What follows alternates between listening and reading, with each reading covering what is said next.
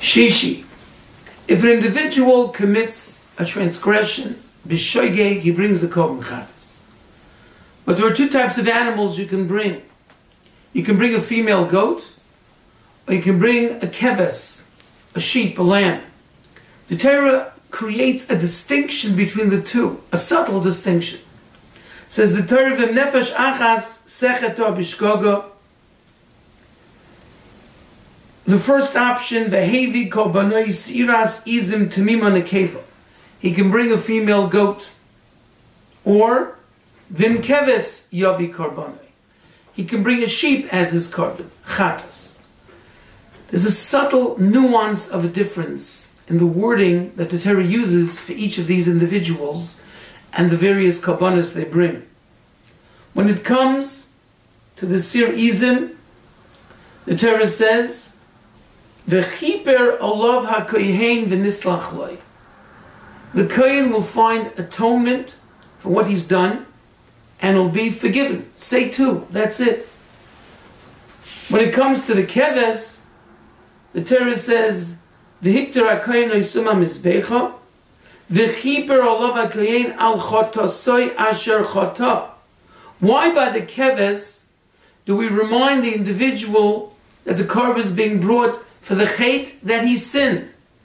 Al chatosei asher chotah. But when it comes to the goat offering, the female goat offering, the sirizim, b'nislach loi, he gets pardoned, atonement. And we don't mention the fact that he's bringing it because he didn't have error, because it was chayta b'shoigeg.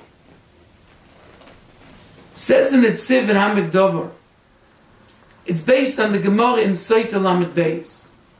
The Gemara in Sotah Lamed Beis says that when an individual is humiliated, that person will automatically find atonement. Embarrassment is the great kapara. It creates the greatest atonement. Explains the Hamid Dover, when a person brings a keves, we don't know what type of korban he's bringing. We don't know if it's a chatos or another korban. So at the time of bringing the korban, there's no embarrassment, because nobody looking says, oh, this fellow did naver and is bringing a korban chatos.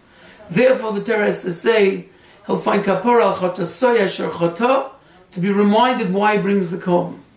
But when it comes to the sirizim, automatically the individual understands that he's done the wrong thing. Anybody observing or witnessing this female goat that's being brought knows it's brought for only one reason: the fact that he did an avera. The act of bringing the korban is enough of a reminder of the chet. The contrition, the embarrassment causes a person to do tshuva and creates atonement. Anytime a person in life is embarrassed, realize the privilege of the moment and venerate the fact that it will cause your kapara.